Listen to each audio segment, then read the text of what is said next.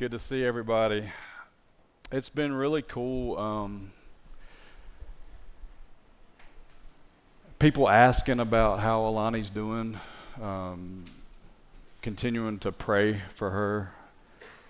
It's been cool to see people praying for Kilby, the church doing what we've been called to do, and that's lifting up brothers and sisters that are hurting. And I'm thankful for y'all. I'm thankful for the global church as well. When we sent out emails and text about Kilby being sick, it was just, Brody was talking about it tonight, just the overwhelming response of people just blowing his phone up saying, hey, I'm taking your daughter to the throne of grace, and I'm praying over her. So thank y'all for that, and continue to lift them up. It's hard to believe we're almost done with our study of the book of Hebrews. We are now in the last chapter, and the author is taking these last verses of the book to exhort the church. For me, when I think of the book of Hebrews, my mind immediately goes to the word consider. Consider, remember, think on. In this last chapter, the author wants the reader to consider what they have been pointed to. Consider how Jesus is superior, how he is worthy of our worship and trust. Consider how you've been challenged to remain faithful to Jesus. Consider how he is our ultimate priest king.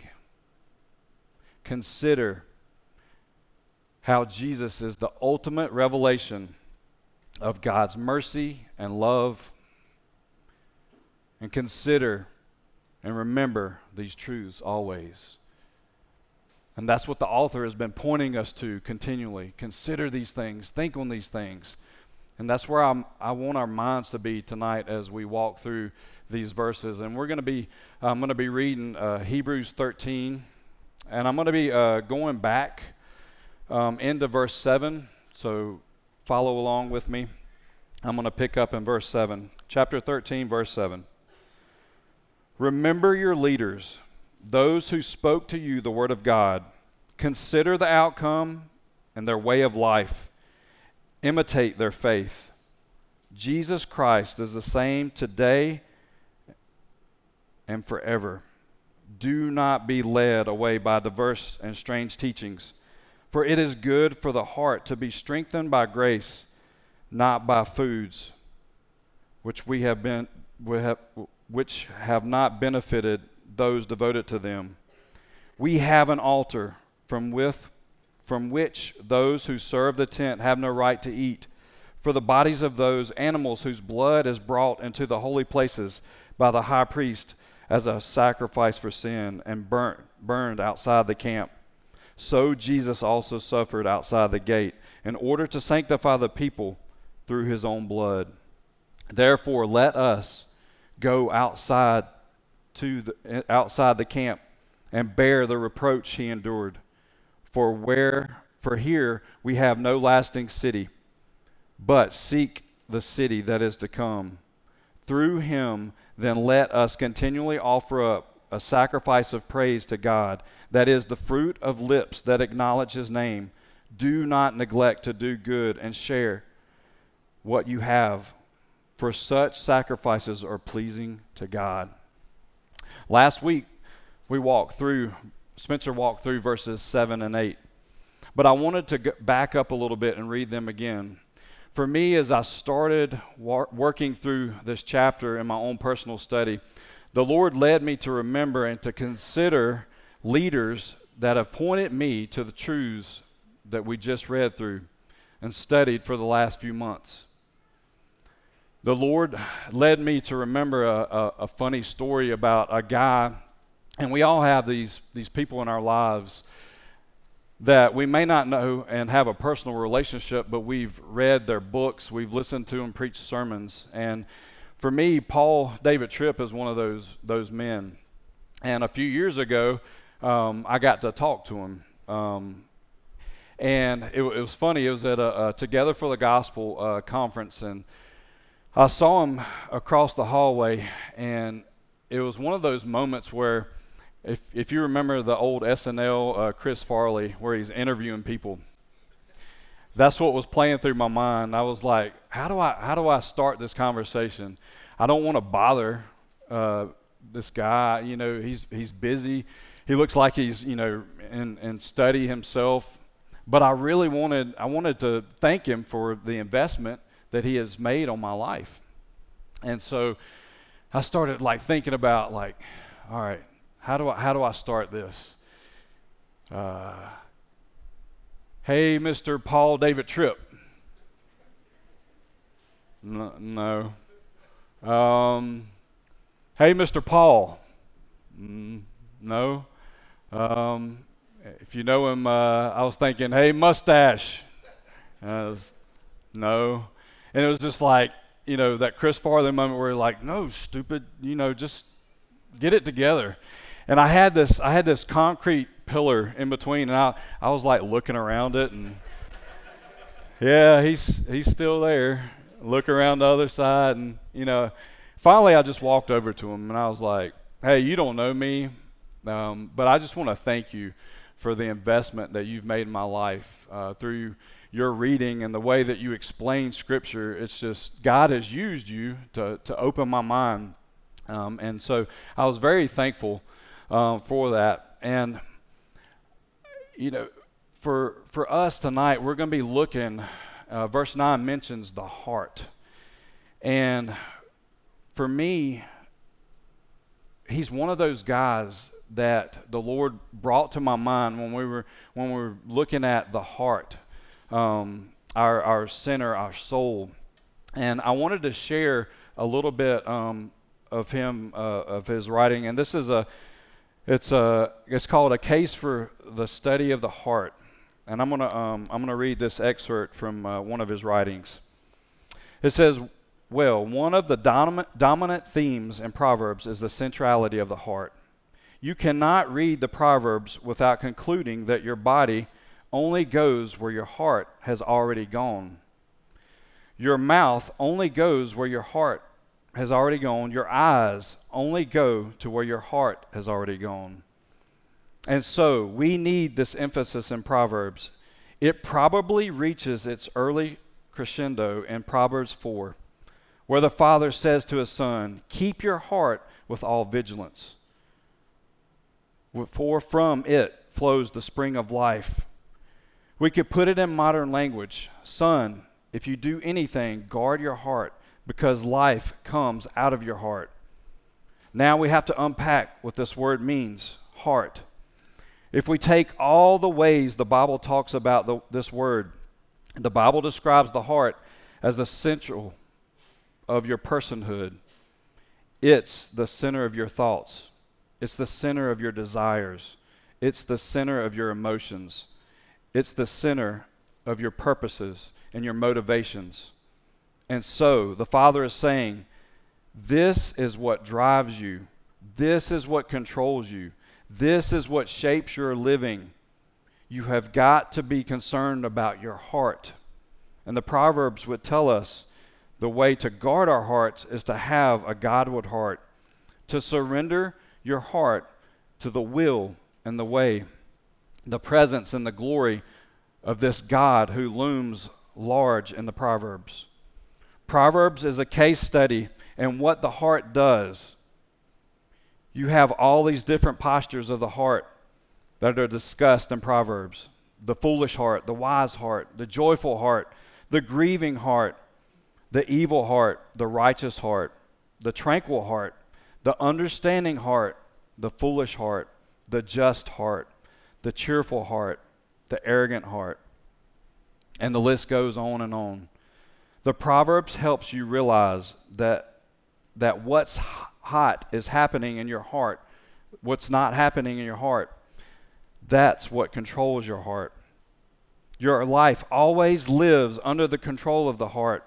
That means lasting change in any person's life always starts with your heart. Proverbs would say that the heart is a problem, and Proverbs would remind us that the greatest problem in all my life doesn't exist outside of me. It's not those less than perfect people and all those less than perfect places in my life. My greatest problem is inside of me. It's the thoughts and the motives and the idols of my own heart. It's the tendency for me to put myself in the center when God must be in the center. Well, this means that we can all find comfort in the bright golden promise of the new covenant. What's that promise? I will give them a new heart, Ezekiel 36:26 says. You see, in the grace of Jesus, there isn't renewal of my heart, rescue of my heart, that grace isn't grace. You don't need so much reformation in your behavior because your behavior only changes in a lasting way if your heart first changes. So you read the Proverbs and it's your heart, your heart, your heart. So that you and I would pray with David, create in me a clean heart, O God, and renew a right spirit within me. Psalm 51:10-12. My prayer is that your study of Proverbs would lead you to pray that prayer. O Lord, won't you create in me a clean heart? Because there is not hope of a clean heart. If there is no hope of a clean heart, there is no hope for me at all.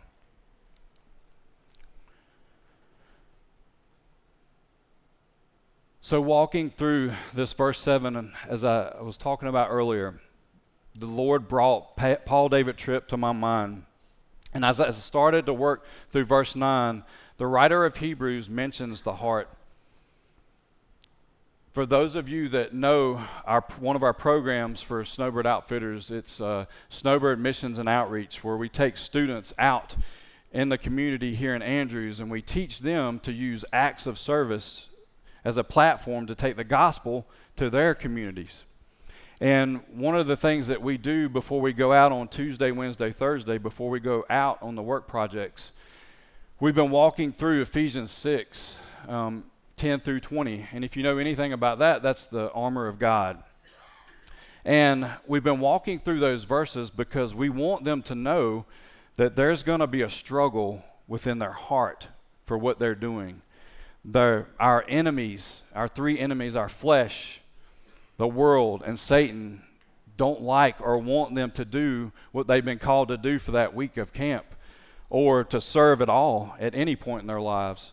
And so there's a struggle, there's a battle that goes on in their hearts.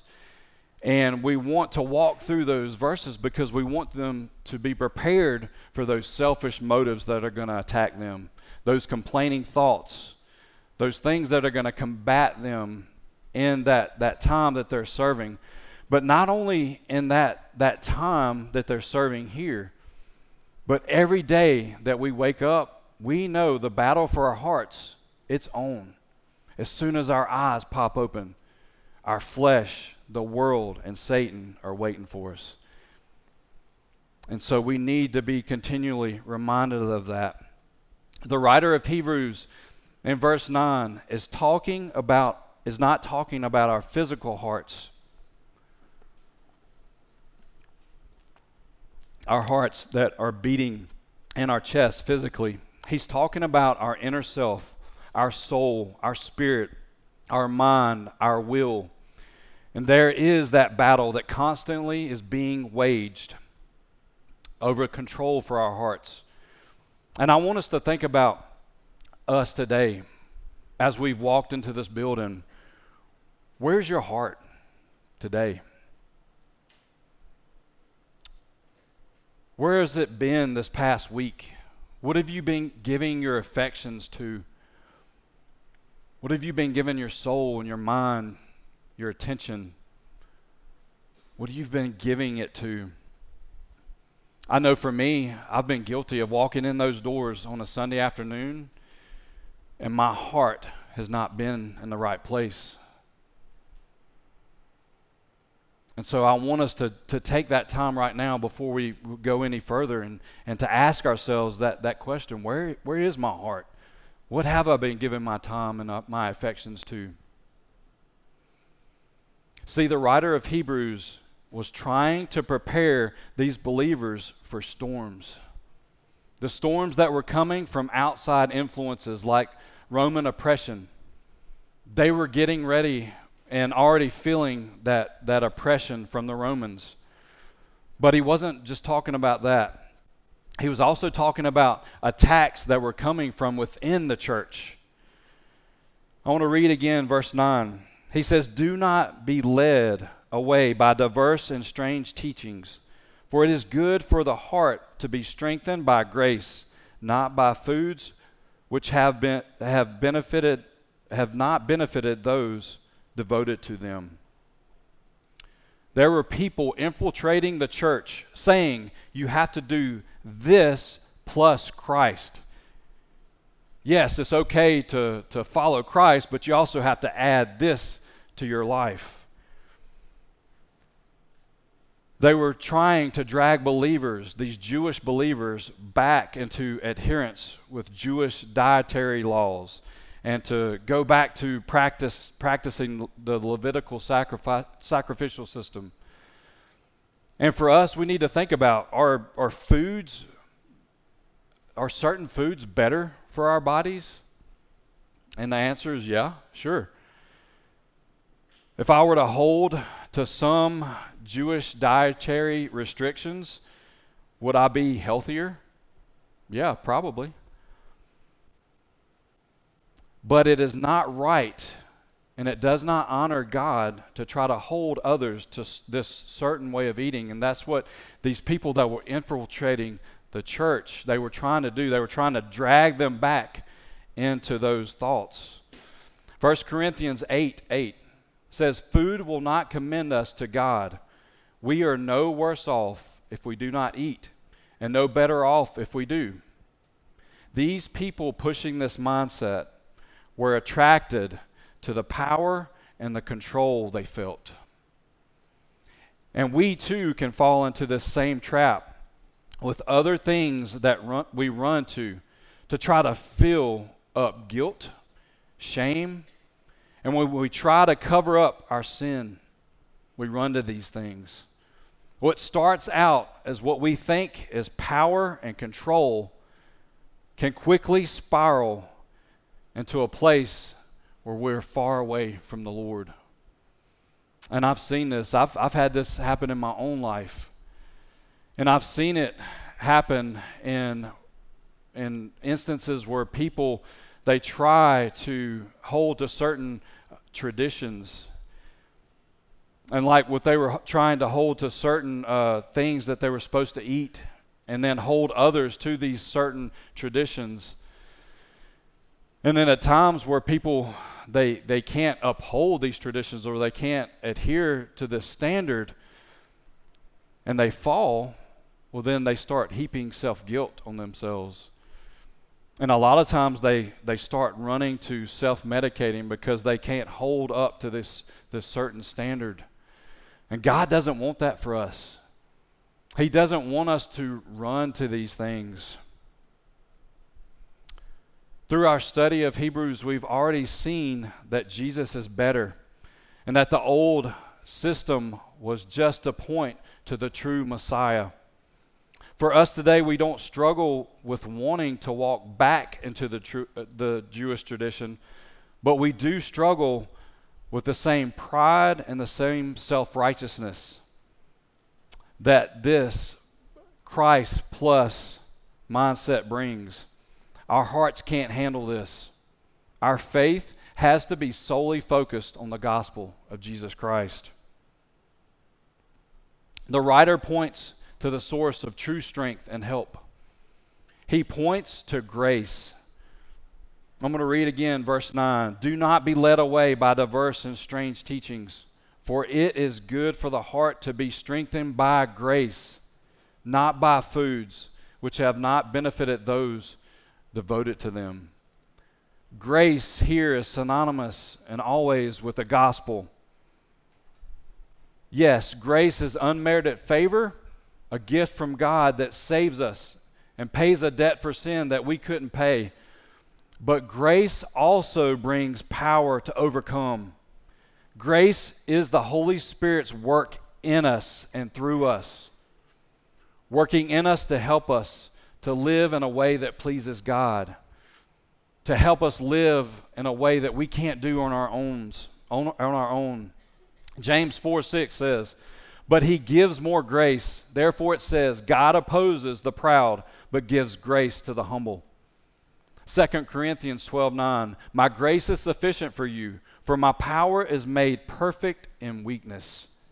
When we're weak, he is strong, and his grace is sufficient for us. The writer wants us to realize the focus should not be what you are eating physically, but what you are running to and filling up with spiritually.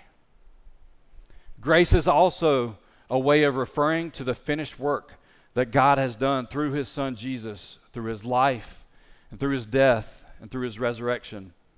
Some of us sitting in here tonight have been running to and worshiping other things. It may be a job, it may be money or a relationship, it may be food, it may be drugs or alcohol. You fill in the blank. And what you are ultimately living out is what we see in verse 10. Verse 10, he says, "We have an altar from which those who serve the tent have no right to eat." Right now, you're worshiping at another altar. Either you're an unbeliever that needs to cry out to the Lord for help and for rescue, or you're a believer that has been operating out of a heart of unbelief, and this unbelief that the Lord can't help you or save you out of your current state. And we've all been here. I know I've been here at this point where I've been in a storm where it was just overwhelming. And I run to things to comfort me in that moment. And in that moment, and Paul Tripp would call this momentary amnesia, where we forget how God can rescue us from anything, that he can overcome anything and help us and rescue us. And in that moment where we are self-medicating or running to other idols, little gods, in that moment we're operating out of unbelief.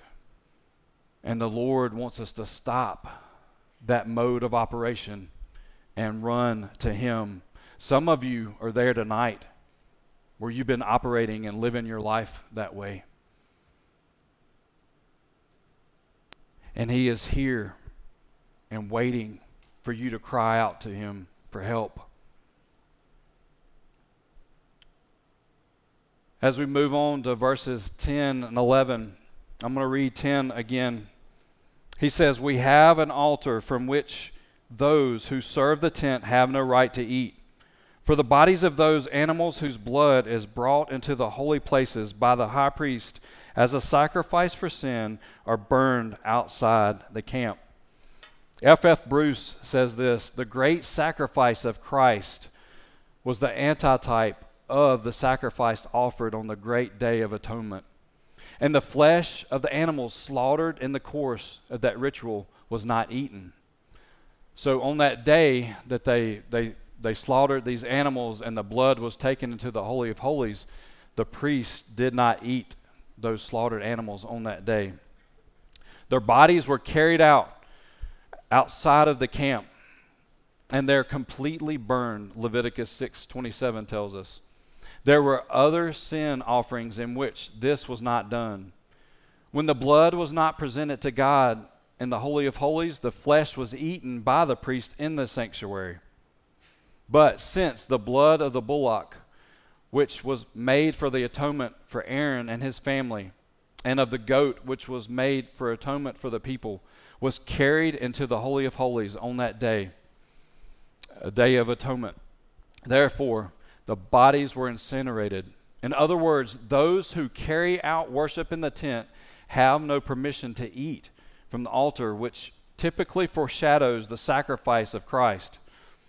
But the sacrifice of Christ is a better sacrifice, not only because those who enter the heavenly sanctuary by Jesus' blood, Hebrews 10:19 tells us, know that the one who became their perfect sin offering is permanently available as a source of their spiritual nourishment and refreshment as they feed on him in their hearts by faith.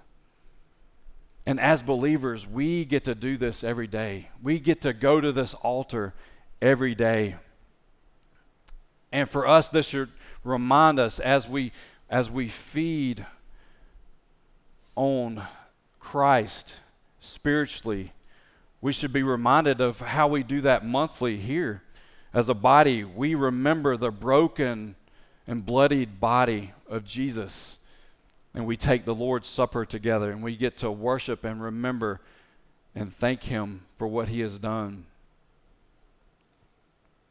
We get to do this every day if we choose to do so. Like I was talking about before, that battle for our hearts that's being waged, we have to run and turn to Jesus every day.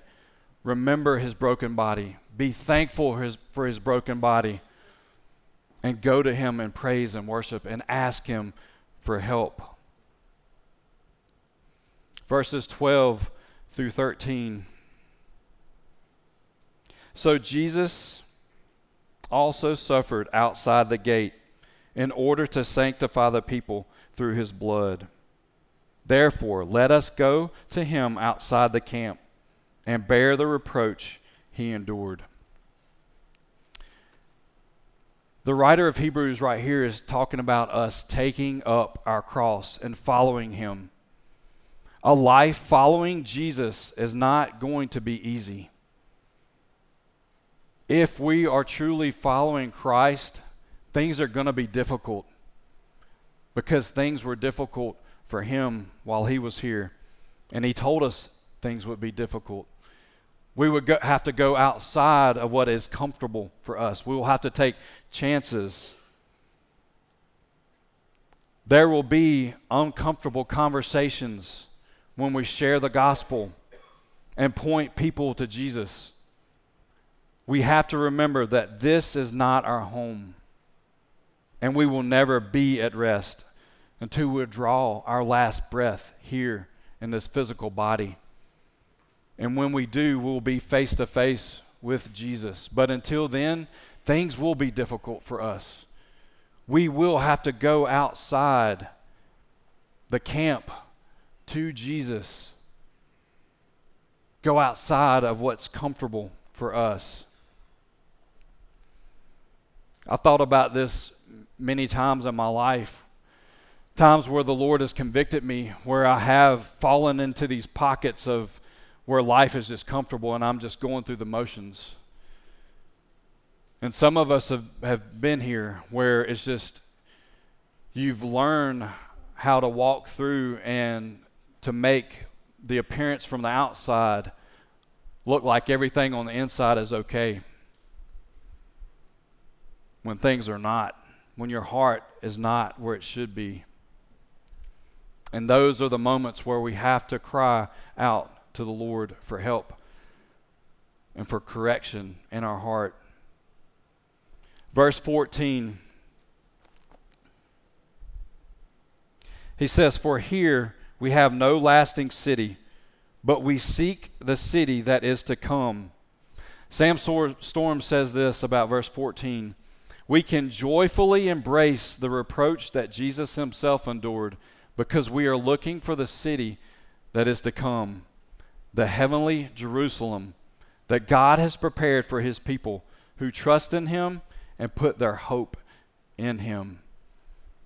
Again, we're reminded when we draw our last breath here, we will be face to face with our Savior, the sacrificial Lamb, the Son of God, the one who has rescued us from sin and death. But until then, we're going to have to continually cry out for help. Verse 15, "Through him then let us continually offer up a sacrifice of praise to God, that is, the fruit of our lips that acknowledge his name. And in verse 15, offering up praise and worship, just simply saying, I love you, Lord. Please use my life for your glory and your honor. A daily recognition that we need him. We need his help and we need his rescue to guide our hearts. Jesus in Matthew 22 is asked, what is the greatest commandment? And Jesus tells him to love the Lord your God with all your heart, with all your soul, and with all your mind, and with all your strength. Love him with everything that you have. And if we are seeking to do this, it leads us right into verse 16, where he says, do not neglect to do good and to share what you have, for such sacrifices are pleasing to God. If we are loving the Lord our God with all of our heart, soul, mind, and strength, we will obey this second great commandment, and that's to love our neighbors as ourselves. So how do we practically do this? How do we practically get our hearts in line with Jesus? The first thing I want to look at is every morning, like we talked about before, run to him, knowing that the battle is on, that your flesh and this world and Satan are waiting. We know the most natural thing for us, outside of following the Spirit's work in our life, in us and through us, the most natural thing for us to do is to follow our flesh.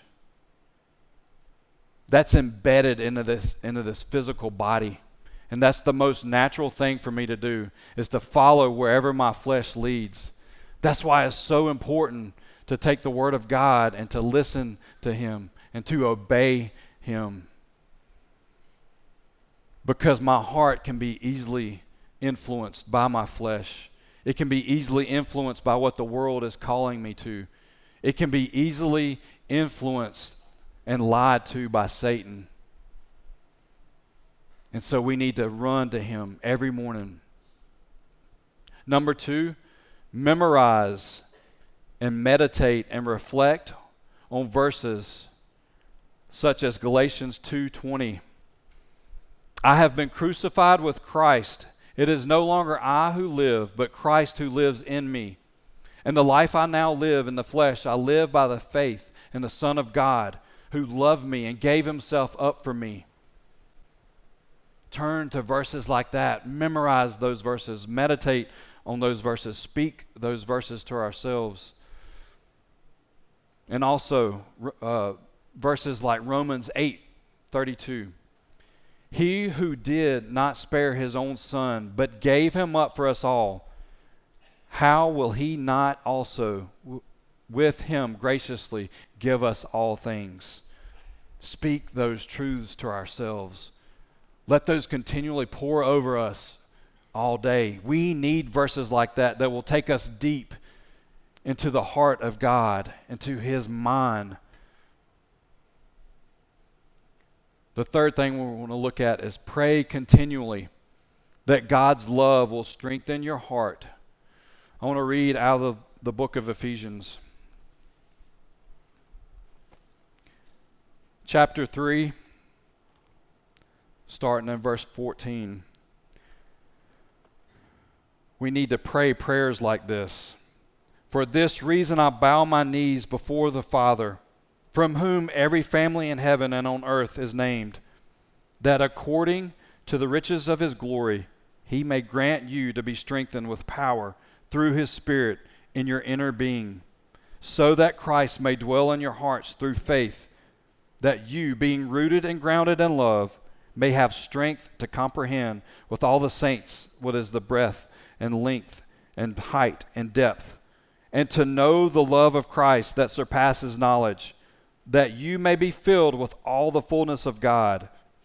Now to him who is able to do far more abundantly than all that we ask or think, according to the power at work within us, to him be glory in the church and in Christ Jesus throughout all generations, forever and ever. Amen.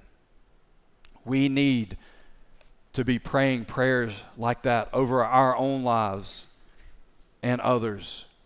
Hearts to be strengthened by the love of God.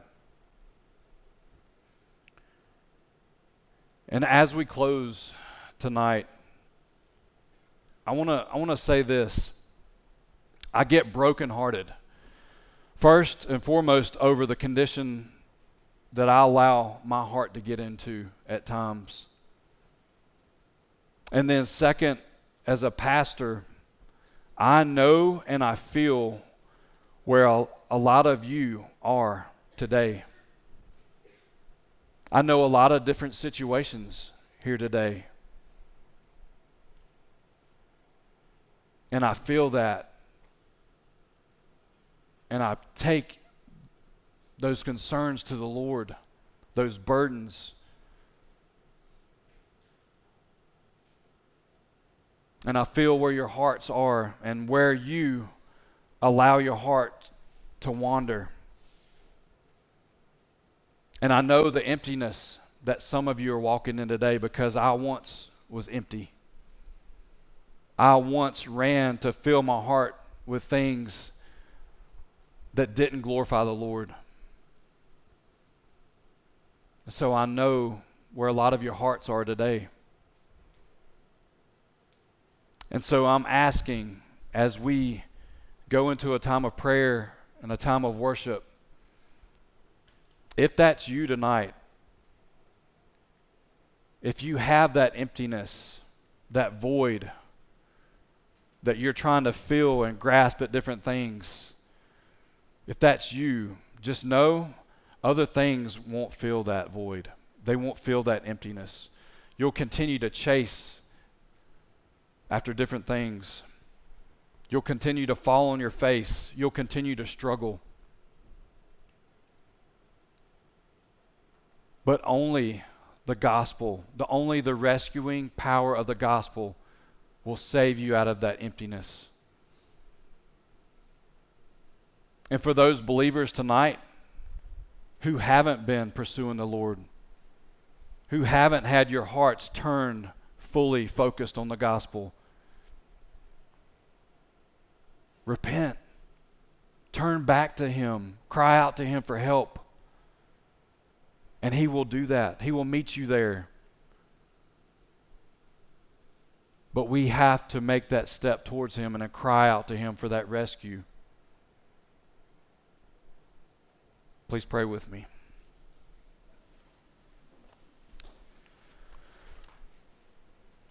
Lord, I thank you for your love for us. And that is so clearly seen by the work that you've done through sending your Son to rescue us out of sin and death.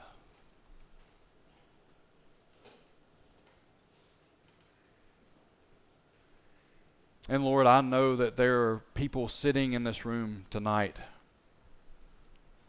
that don't know you. They still have a broken relationship with you.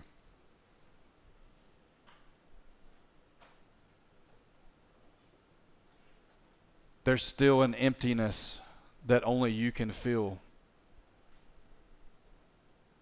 And I pray tonight would be the night that they cry out to you for help and for rescue. They would call upon your Son, Jesus, and he will rescue them. And Father, I know that there are believers that have been struggling and going through the motions and pretending like everything is okay when everything is not okay. Their hearts are turned away from you. And they need to be drawn back and walk in repentance. And I pray that you would do that work in them, that they too would cry out to you for help and for rescue. Because the gospel not only rescues us at salvation, but it daily rescues us from ourself, from our flesh, from this world, and from Satan's lies. And so, Father, I pray that your Spirit would fall heavy upon us tonight, that your people would get real and cry out to you and would worship you. That like Joseph was talking about, that we would just cry out to you in thankfulness, in adoration, and praise. And Father, I thank you for your church. I thank you for how you have created us to operate as one body, and that we can look out for one another and watch each other's lives. And so, Father, I pray that if we know that we have a brother or sister that's walking in sin, I pray that you would give us the strength to go to them and to help them through the leading of your Spirit. And Father, I pray that you would just be worshiped tonight. We thank you for loving us. Thank you for the gospel. We love you. In Jesus' name we pray. Amen.